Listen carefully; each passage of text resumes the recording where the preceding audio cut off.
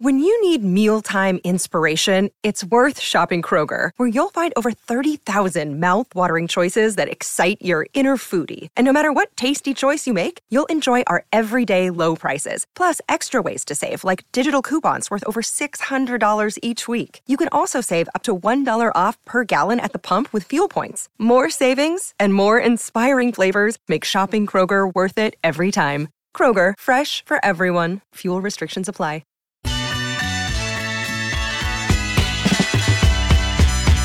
Out of the gates and ready to go. Hot Mike with Hutton and Withrow coming at you live from 6th and Peabody with Yeehaw Beer and Old Smoky Moonshine. Clay Travis joins us in 20 minutes. Joining us live from New York. Looking forward to that chat. A lot to get into with Clay this week. Also, Armando Salguero each and every Thursday. He'll be with us in hour number 2. Hope you'll join us either on this great radio partner or on our YouTube page. Just search out Outkick. We hope you'll subscribe to the page.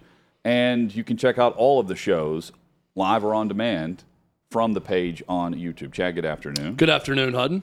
PGA Championship ongoing. Got a major happening. NBA playoffs and much more. But the discussion has been dominated by Ja Morant and what punishment should be coming forward from the NBA based on Adam Silver's response to the latest incident where Ja Morant is on Instagram Live on Sunday flashing a gun less than 2 months after meeting with the commissioner about the exact same thing and ended up getting an 8-game suspension. Well, yesterday, Chad, we covered J.J. Redick and his take saying, hey, guns are legal. How is this any different than politicians posing with guns for political circumstances? And it's way different based on the whole timeline of events. And last night, headed into Game 1 of Boston and Miami, on TNT, Charles Barkley had this to say. I gotta say something, man. We got some idiots, some fools, some jackasses on television that really just piss me off. Talking about Josh should make a stand saying he didn't break any laws. He didn't do anything wrong. We're in the state where you can carry your gun. Those guys are just freaking idiots. And I only say freaking because y'all won't let me say what I want to say. It pisses me off when I hear guys say that, yo, man, when you're making $100 million a year to play sports, your life changes. There are certain rules and regulations you have to live by, plain and simple. You can't do stupid stuff. That's the trade-off. Now, if you want to do all that stuff and give all that money back, more power to you. You can make that stand. Say, you know what? I want to do what I want to do. I want to flash my gun and make videos and do things. Okay, that's fine. But you can't make money on the NBA doing this stuff. There's Barkley last night pregame in Boston. And Chad, the NBA and Commissioner Adam Silver, they're quote-unquote investigating this. But lay down the hammer is certainly on the table as part of a suspension that's headed Ja Morant's way. And there's not many that disagree with what Barkley said. J.J. Redick is one of them, but there's not many. And Adam Silver won't be either based on what he had to say. Yeah, and I'll cut right through it. The idiots on TV that Barkley's referencing is J.J. Redick on that one because that was probably the viral clip. That was the biggest viral clip of the argument in the other direction on Ja Morant, which I think is not an overly common argument, but it's also very, very expected. I'm not mad at J.J. Redick. J.J. Redick is a symptom of the look at this, not that culture that we have right now. He's just another example of that. He's not unlike a lot of people. He's seeing a story and saying, well, I'm more concerned with this story, so let me tell everyone what you really need to pay attention to instead of discussing the issue at hand. The issue at hand is very simple. Ja Morant has had 4 different run-ins that involve violence or threats of violence. And you've got a gun being waved in a strip club. You've got a gun in a video that was posted over the weekend. You've got him punching a teenager at his house in a pickup game and allegedly threatening the teenager with a gun. You've got members of him and his crew pointing a laser pointer at the Pacers team bus that had to be investigated by the league. So J.J. Redick wants to say, why is everyone talking about laying the hammer to this 23-year-old and not going after these older politicians that are posing with pictures of guns? We've talked about it all week and aren't afraid to say it. That's also stupid. The overglorification of a gun culture on either side, to me, is a bit weird, especially given a lot of the things that are happening in this country. Not just mass shootings, but gun violence in the inner city also. Both things are a major problem in this country. And I think both things that we're talking about are symptoms of this problem that would require a much deeper dive into that. But here's why the NBA can lay the hammer to Ja Morant. He has repeatedly made them look stupid. And when you write in your name into a contract, and I got to correct Charles Barkley on one thing, he's not making $194 million a year, but he did sign a $194 million contract for this latest max contract that he signed. When you sign your name on that contract, you are signing yourself up not just for don't get convicted of a crime. There's a lot bigger responsibility than that. And if you repeatedly make the league look stupid and you go to the commissioner of that league and you tell him how you are going to change and it's not going to happen again, and that commissioner believes you, then that commissioner is forced to watch a video on a Sunday afternoon of you doing the same damn thing that got you in trouble. And then he has to go on the NBA draft lottery and answer a question asking his reaction to that video. And his reaction is, well, I'm shocked. And I'm thinking, yeah, he's shocked because he probably sat down with a guy and heard that it wasn't going to happen again. And it's the exact same thing. The NBA is well within their right to lay the hammer to Ja Morant. And I'm here to tell you they need to. This is a time of momentum for this league. They've gotten away from the politics, the agenda. The basketball is good. Defense is being played. Rivalries are forming. Superstars are emerging. Now is the time to capitalize and not look weak in the face of Ja Morant. I think they are going to throw the book at him. Hutton, I think it's going to be 40 games minimum when all this is said and done, and I hope that's the case. Well, and the question is, do they wait until after the season to do this, meaning after the postseason, because they're on this great momentum push, right? Yeah. Or do they come down and bring down a suspension now, and then that would also be a part of the media narrative, right? The debate about the suspension. Do they ride through the conference championships and then the finals? It's a great question because it could give them more interest if they do it during the playoffs right now, right? Or you could argue that. Or it takes the shine off of the game on the court. Yep. And it turns into the talk show debate and the pregame shows like Charles and others having to discuss whether or not they agree with the suspension length. And then Adam Silver gets asked about it at the NBA Finals. You know, so I'm curious on the timeline of all of this because there's not much to investigate if you're Adam Silver. Shannon Sharp on FS1's doing some investigating on Undisputed. So Ja Morant, right shortly after Adam Silver went on with Malika Andrews Monday evening and discussed the latest incident with Ja Morant. Morant issued a second apology, and Shannon Sharp on Undisputed has a theory about who wrote it. Ja's apology. I know I've disappointed a lot of people who supported me. This is a journey, and I recognize there's more work to do. My words may not mean much right now, but I take full accountability for my actions, and I'm committed to continue to work on myself. Skip, I don't know if you've ever heard of ChatGPT. I do know what it is. But they've explaining it to me. You could say, write me a love letter to Ernestine. And guess what, Skip? Skip, you did this. But see, you can pass it off because you were an English major. So anything. And I know, but I couldn't because I have a style to me. And if I sent it to her, she'd say, you didn't write this. That's not the way you talk. That is correct. Skip, it's an AI generated. Unless it's job must be the most... A million to one coincidence? Or No, a billion. Okay, billion. That job statement is verbatim you're to right. that statement. In order for an apology, an apology is it needs to be sincere and it needs to be in your words. Because even when people give you things, when they give you statements, some of the wording needs to be in some things that you will say. It can't be all by a PR team or people going to say that's disingenuous. There's the audio and the theory from Shannon Sharp on Undisputed with Skip Bayless. Chad, it's identical. There's a user on Reddit who posted a screenshot where he's on his account for ChatGPT, and he asks, write me a paragraph apologizing to everyone about my actions.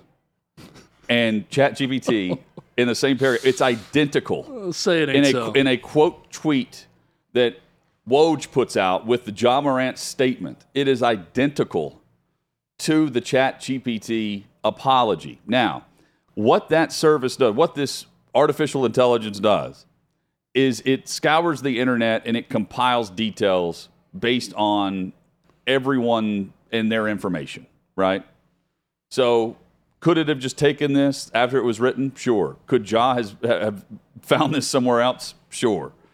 But Sharp's onto something here, and it's another part of the problem if he's literally just copying and pasting a statement, or his team is doing that in response to Adam Silver's comments on ESPN earlier this week.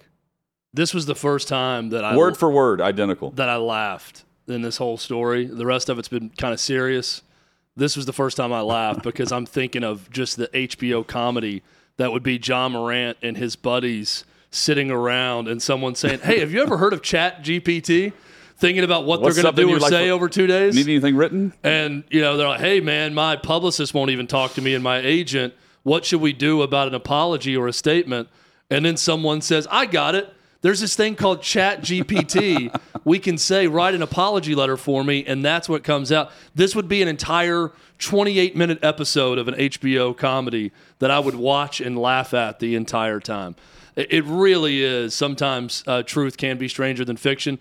By the way, this ChatGPT thing is taking over the world, I feel like, and it's a huge problem, I believe, in the end. But if this is the case, that he got that apology from that, I thought the apology was very, not odd, but just almost letting himself off the hook by very quickly and succinctly saying, "I'm a work in progress. I'm going to continue to work on myself."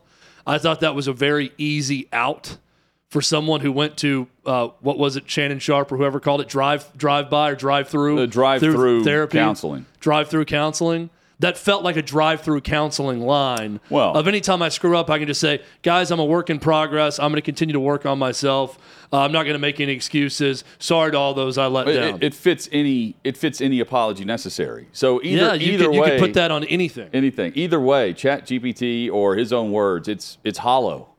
And it's the exact same thing that Adam Silver was talking about, having heard from him back in March, and that he was shocked and surprised that here we are in May, 2 months later, and we're going down the same path and seeing the same things. Nike feels the same way, Chad. Quickly, though, Ace in our YouTube chat says apology video would have looked better. Yeah. My response to that is, did you see him in the interview with Jalen Rose? I didn't think it was the best look. I thought he seemed very pre-programmed in that and not all that believable. It wasn't terrible, but I thought it was very robotic in his interview with Jalen Rose. You want to talk about robots? It's whoever this wrote is an this. Actual robot. Whoever wrote this. Actual robots versus John Morant, PR robot. Nike has removed the Ja 1s, his signature shoe through Nike, from their site. It's been scrubbed. Now, you can still purchase Ja Morant gear, like T-shirts and jerseys, through the Nike site. But Nike had already had issues or reports that they were worried about his image. We know that Powerade had signed on through Coca-Cola for him to rep them, the first individual and the first face of the brand in 5 years. They were about to roll this out right before the March incident happened. But the Ja 1s you can't currently purchase at the Nike site. So again, all of these things have a reaction to them. And everyone right now, for the most part, is on the side of Commissioner Adam Silver saying, we're going to have to, I'm expecting the worst. And I think everyone is expecting the worst when it comes to what's next for Ja Morant, because he's done nothing but continue down this same path when offered help or told that, hey, if it happens again, we're going to bring the hammer down.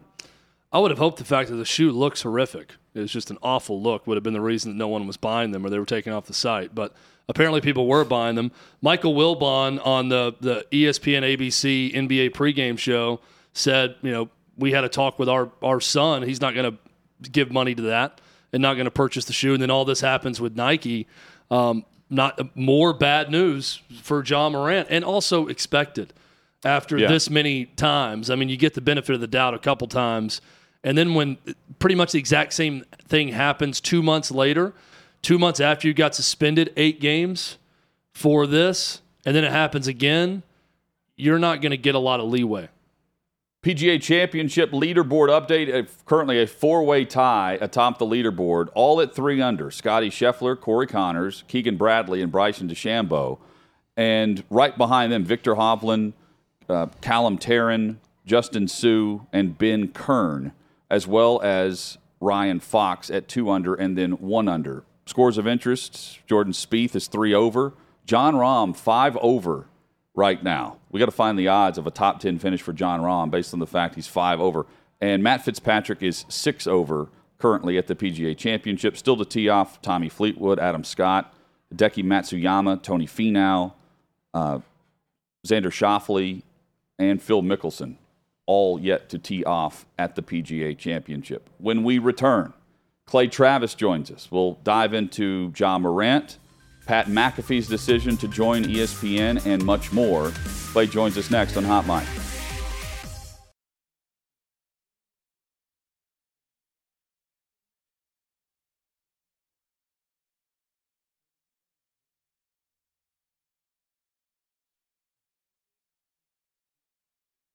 Glad you're with us. Hot Mic with Hutton and Withrow rolls on from 6th and Peabody with Yeehaw Beer and Old Smoky Moonshine, and live across the Outkick Network, which includes YouTube. We hope you'll subscribe to the channel, like, and then join us in the chat as well. Clay Travis joins us now from New York. Clay, thanks for the time, man. And, man, we've plenty to discuss. We'll start with Ja Morant and the latest video that surfaced this past weekend, and then all of the discussion and debate throughout the week, including Adam Silver, the commissioner, very strong comment saying that, look, he's expecting the worst. They're investigating the video, although there's not much to investigate. It's clear he's holding a weapon in the car. And it's clear that Silver's pissed off at the fact that they had a meeting, and less than 2 months later, it's the same incident. Yeah, I think, obviously, I think Ja Morant's 23 years old or whatever that age is. I know he's right around that number. It's indicative of him not understanding the significance of the last suspension that he got. And, you know, it'd be one thing if he had gotten in trouble essentially with doing something else, but to make the same mistake again, I mean, candidly, I thought it was kind of crazy. And even his buddy who is, you know, on IG Live with him, like kind of looked over and didn't seem to recognize that he was going to be holding a gun again. It's just super dumb, right? And I remember for a while, teams have been saying that drug tests in advance of the NFL Combine were really just intelligence tests, right? It wasn't that you might test positive for weed or whatever they were testing you for. It was, hey, do you have the ability to understand the significance of your opportunity here and avoid creating bigger issues for yourself? And if the answer is no, then you're going to end up potentially in a difficult spot. I've always heard, and I think it's true, that money doesn't change you. It makes you more of what you already were, right? So if it basically acts as an accelerant. And certainly I think that's true in athletics in particular, because you have so many people who go from not having much to suddenly having a ton in a relatively short period of time. And that can be a challenge. And Ja Morant does not seem in general to have transitioned that well from being a kid who was under the radar playing at Murray State to the place where he's capable of signing contracts worth hundreds of millions of dollars to play basketball. And we'll see what happens going forward from here. Clay, you know, JJ Redick had something to say along these lines. I'm sure you've seen a lot of this. I've seen a lot of it on social media as well. What do you say to the person that says, well, what's wrong with Ja Morant not doing anything illegal and having a gun in a video versus Andy Ogles, a politician in the state of Tennessee, posing for a photo with AR-15s under a Christmas tree with his children and his entire family? What's your response when people say that? Well, Andy Ogles is not an employee of the Memphis Grizzlies.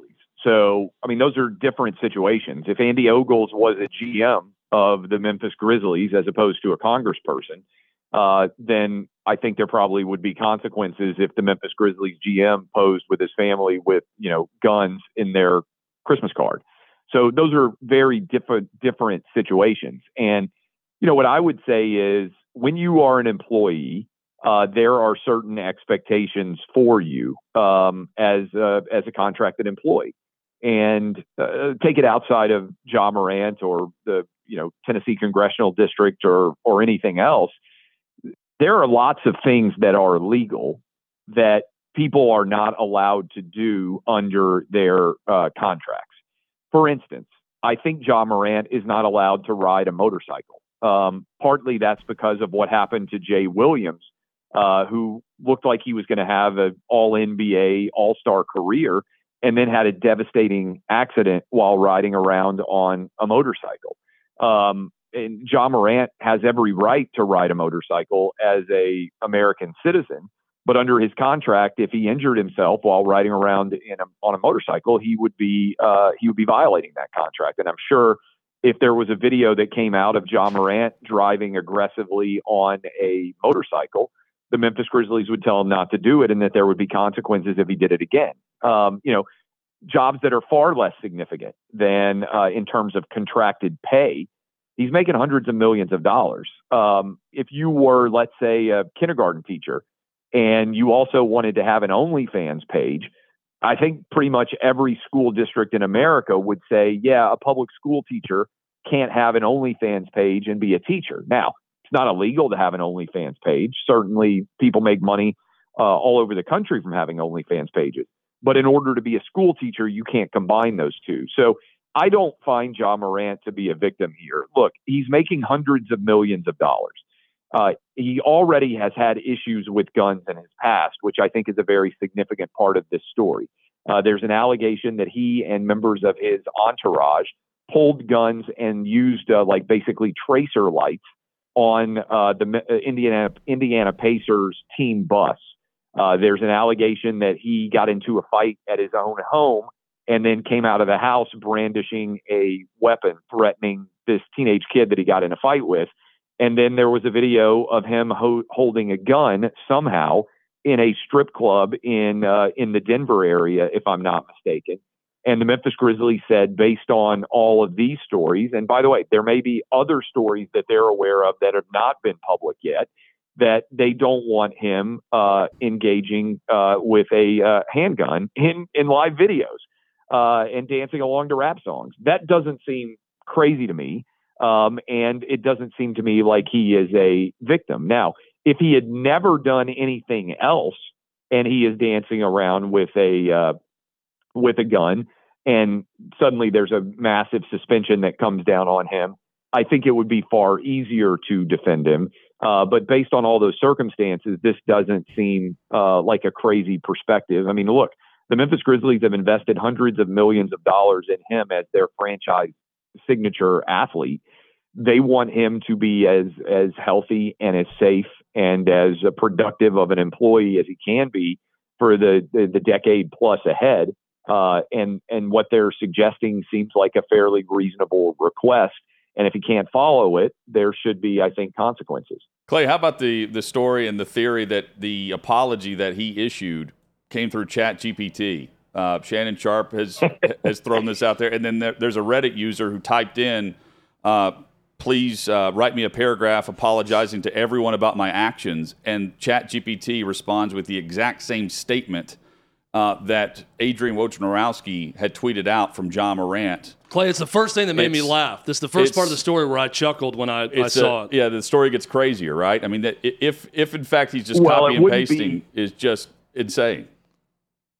It's funny, but it wouldn't be Ja Morant who's writing any apology statement anyway, right? This would actually, I bet, be an indictment of whoever is advising him, because I would imagine that the number of public figures, athletes included, who actually draft their apology for whatever they have done is near zero, right? Like there aren't that many people, I would imagine, who actually write their own apology. They have a PR team, they have marketing executives, and they just put their name on it and pop it out. So it would, while it's fun to make fun of the idea that Ja Morant was sitting around using ChatGPT to draft an apology, it's probably more likely that some public relations employee did that and used it as a template. But let's be honest, these apologies, to the extent that they're even really apologies, right? They aren't very different. Almost every apology looks and reads pretty much the same way.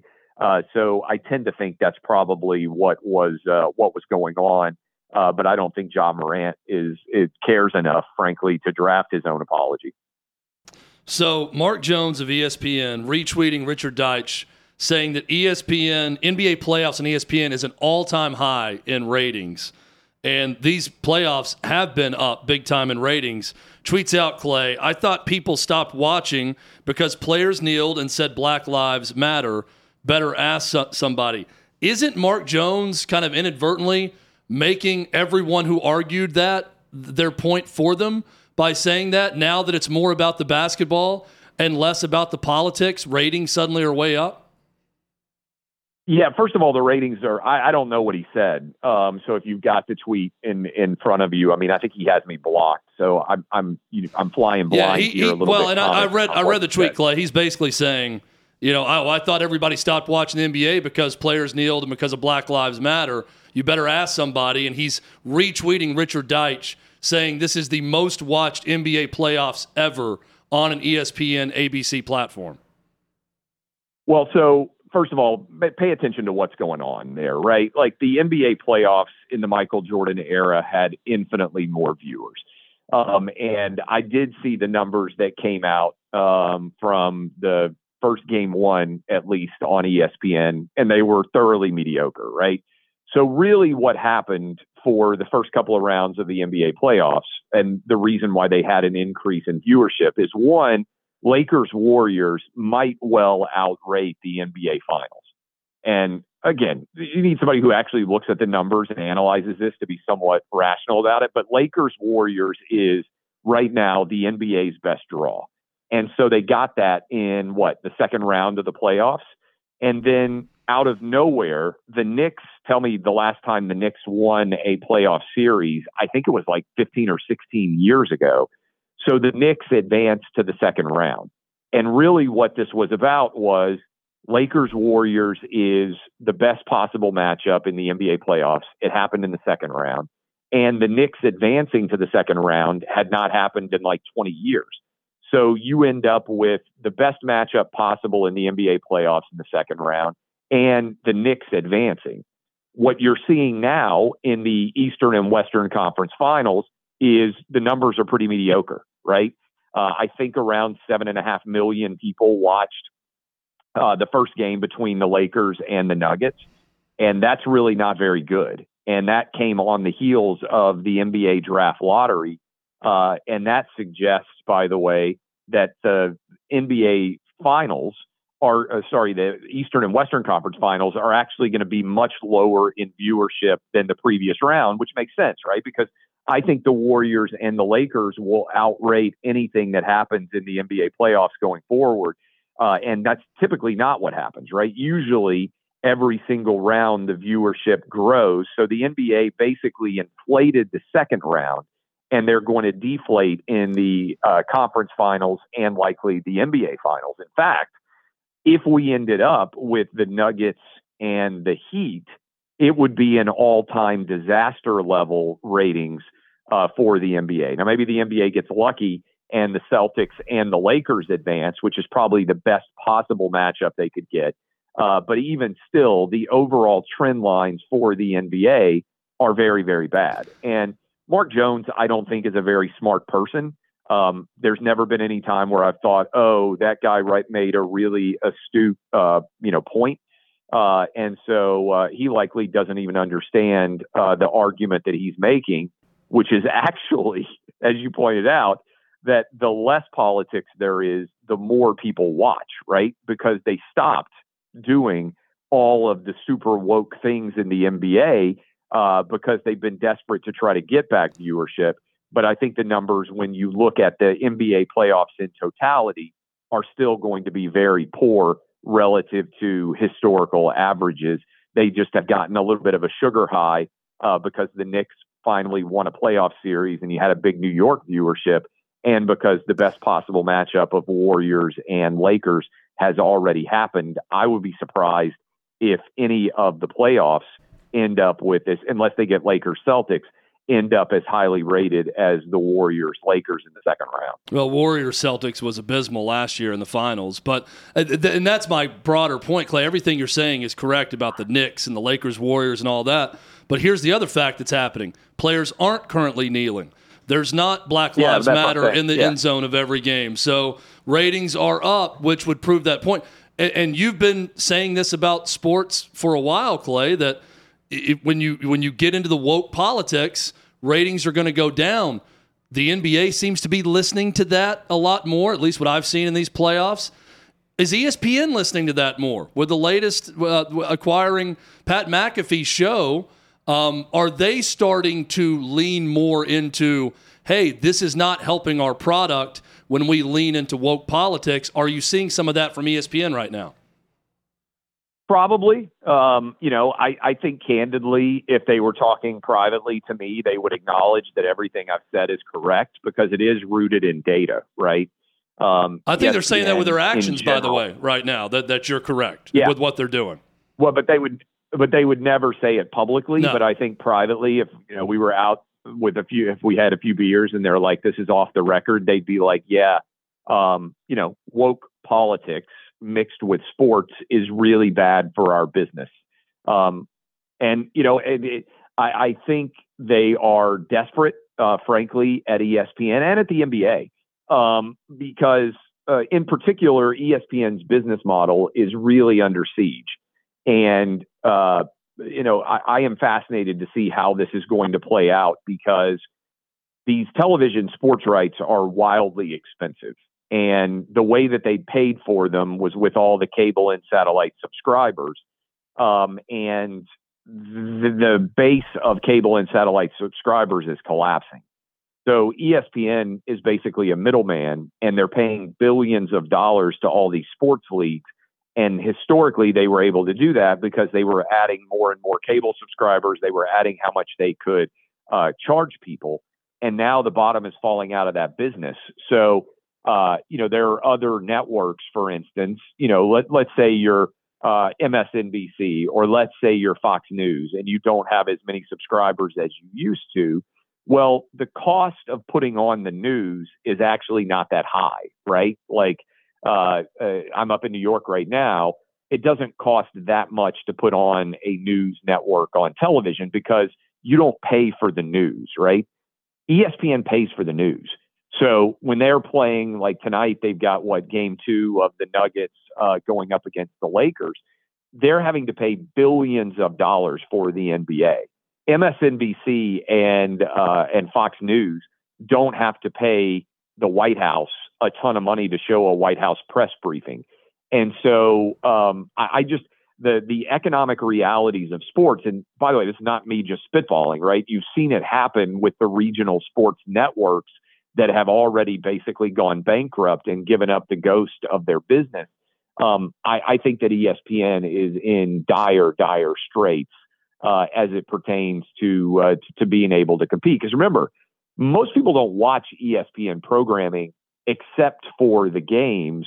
The shoulder programming has pretty small audiences, and that is going to be a challenge, I think, for them in a major way going forward. Clay Travis with us on Outkick's Hot Mic with Hutton and Withrow. So, Clay, you've been there. You're the perfect person to ask. You've built something up on your own into a mega business and then sold it for millions. What do you make of Pat McAfee's decision to do just that with ESPN? So I don't know a lot about the business side of Pat McAfee's endeavors. But the thing that doesn't make sense to me that nobody is talking about is if FanDuel really was going to pay him $120 million. Am I right about that math? Over 4 years. Yep. Reportedly, 4-year, $120 million deal. And he's walking away from it to take a job with ESPN that pays him, we don't know, but it appears substantially less than $30 million a year, right? That doesn't make sense. If I had a 4-year, $120 million deal with FanDuel, even if I got upset with FanDuel, I would expect them to pay me $120 million, and I would stay committed to that deal. I certainly wouldn't walk away from that deal to make $30 or $40 million from ESPN. So the thing that doesn't make sense to me is nothing to do with going to ESPN, because if he was going to ESPN and they were going to pay him $50 million a year and he was getting out of his FanDuel deal, I'd be like, okay, that makes sense. He's leaving one contract to make more money in a new one. What doesn't make sense to me is walking away from $120 million to theoretically make $40 million or $50 million or whatever it is. Like he's leaving, $80, $90 million, whatever the math is, potentially on the table. And that doesn't add up to me. From a pure like ESPN perspective, I don't necessarily think it's a bad move if they're going to allow him to do the same kind of show that he's already done. I thought Bobby Barack wrote a really good piece, which is ESPN used to make stars. Now they have to leave ESPN and go outside to hire someone to be a star for them. I think that's an intriguing perspective because it used to be not only would they not have to do that, they said to Aaron Andrews and Skip Bayless and Colin Cowherd, hey, if you leave ESPN, nobody's ever going to care about you again. And the reality has been all those people are doing fine. And so it's kind of a default admission that they are wrong on that now because they're having to leave their own network and go hire someone who got famous without ever being on ESPN in the first place. I just fear that the show will definitely change, right? Him saying that it's not going to change. It will change in certain ways, and those changes, depending on what you're looking at to see how much it changes, will be how we judge the ESPN factor. But you don't go out and hire Pat McAfee to do what he's doing without giving him a long leash, do you? Well, I would never hire anybody and say, and now I'm going to micromanage you, because that defeats the entire purpose of hiring somebody in the first place. So if you, and I would say the same thing, like if Sirius XM is going to hire Howard Stern and they don't want him to be Howard Stern, like, why do you want to hire somebody in the first place and immediately neuter them? So, I don't candidly know that much about the day-to-day of McAfee's show. I've watched interviews, say, with Aaron Rodgers that are newsmaking and things such as that. But I've got my own shows, I think, that are on around the same time. So I don't spend a lot of time listening to his show, but I would say to anybody out there, if you're doing a show and you decide to leave where you are and you've been successful, I don't think it makes a lot of sense for the show to completely change. And I would think that ESPN would have to take that perspective as well. Chad and I know that feeling. Yeah. No, leaving somewhere in the show that we sat down with Clay that day. Yeah. And he was like, hey, I don't want the show to change. Yeah, absolutely. Look, for better or worse, I mean, I think everybody that we employ at Outkick, you guys can speak to this. I've never been a person who is texting and micromanaging and saying, right, hey, Tommy Lahren, you should have this on your show as the open, or Dan Dakich, what in the world? That's not my view as someone who does content myself of what my job should be. We just hired Charlie. I think she'll do a good show. There are certain parameters under which a show should be done and how it's put together and all those things. But I'm not, and same thing, by the way, for our writers, I'm not going out and saying, hey, you have to do this. This is the perspective I expect for you to have on every single issue. Frankly, we've got too many people. The site's gotten too big. The content that we produce on a day-to-day basis is too large, I think, for any one person to be, kind of micromanaging that. ESPN has a huge bureaucracy. Maybe it's going to be different there, but, I don't hire people and try to tell them, what they can and cannot do. It doesn't make sense to me. Well, and just by format with McAfee, it's going to change. He put that in the announcement when he says, I've got complete creative control. The show is the exact same. We're not changing. We're just not going to say the F word anymore. And I'm thinking, well, right there, you just highlighted something that changes simply because you're on cable in the middle of the day now on ESPN. So I would expect more changes also with that. Hopefully not, but I'm sure there will be. Clay, thanks so much, man. I know you're busy up in New York now. Thank you. Yeah, appreciate y'all. Thanks a lot. See ya. There's Clay Travis, Outkick founder. You can find him, Clay and Buck Show, mornings. And Chad, he's right. I mean, the money doesn't add up if you look at it year to year. No, and I do think that ESPN loves the guy. They love his work on College Game Day. They brought him in for a reason. I think that they're going into this with the right spirit of collaboration with, hey, we're hiring you to be you because we love your talent and your show. I just know they're going to run into some situations where he's going to have to get a call from some executive and someone's going to say, cool it on this, or maybe talk a little bit more about this or a little bit less about this. And it starts with you can't curse anymore. And that's just natural because of FCC laws and violations that he'd have to do that. But I don't think that's where it ends for Pat McAfee being stymied a bit by ESPN. At 7'1", Shaquille O'Neal is easily recognizable, but he's hard to find, at least for one specific law firm. That's next on Hot Mic.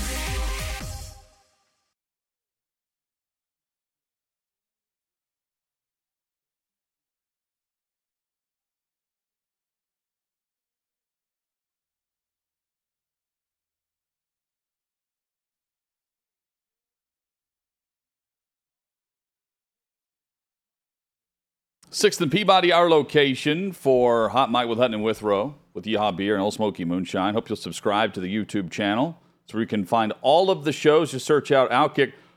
Tommy Lahren is Fearless airs this evening, 7 o'clock Eastern. And guest tonight, Matt Ariza, the punt god, who says he doesn't hold anything against the Buffalo Bills, who released him after allegations surfaced of gang rape.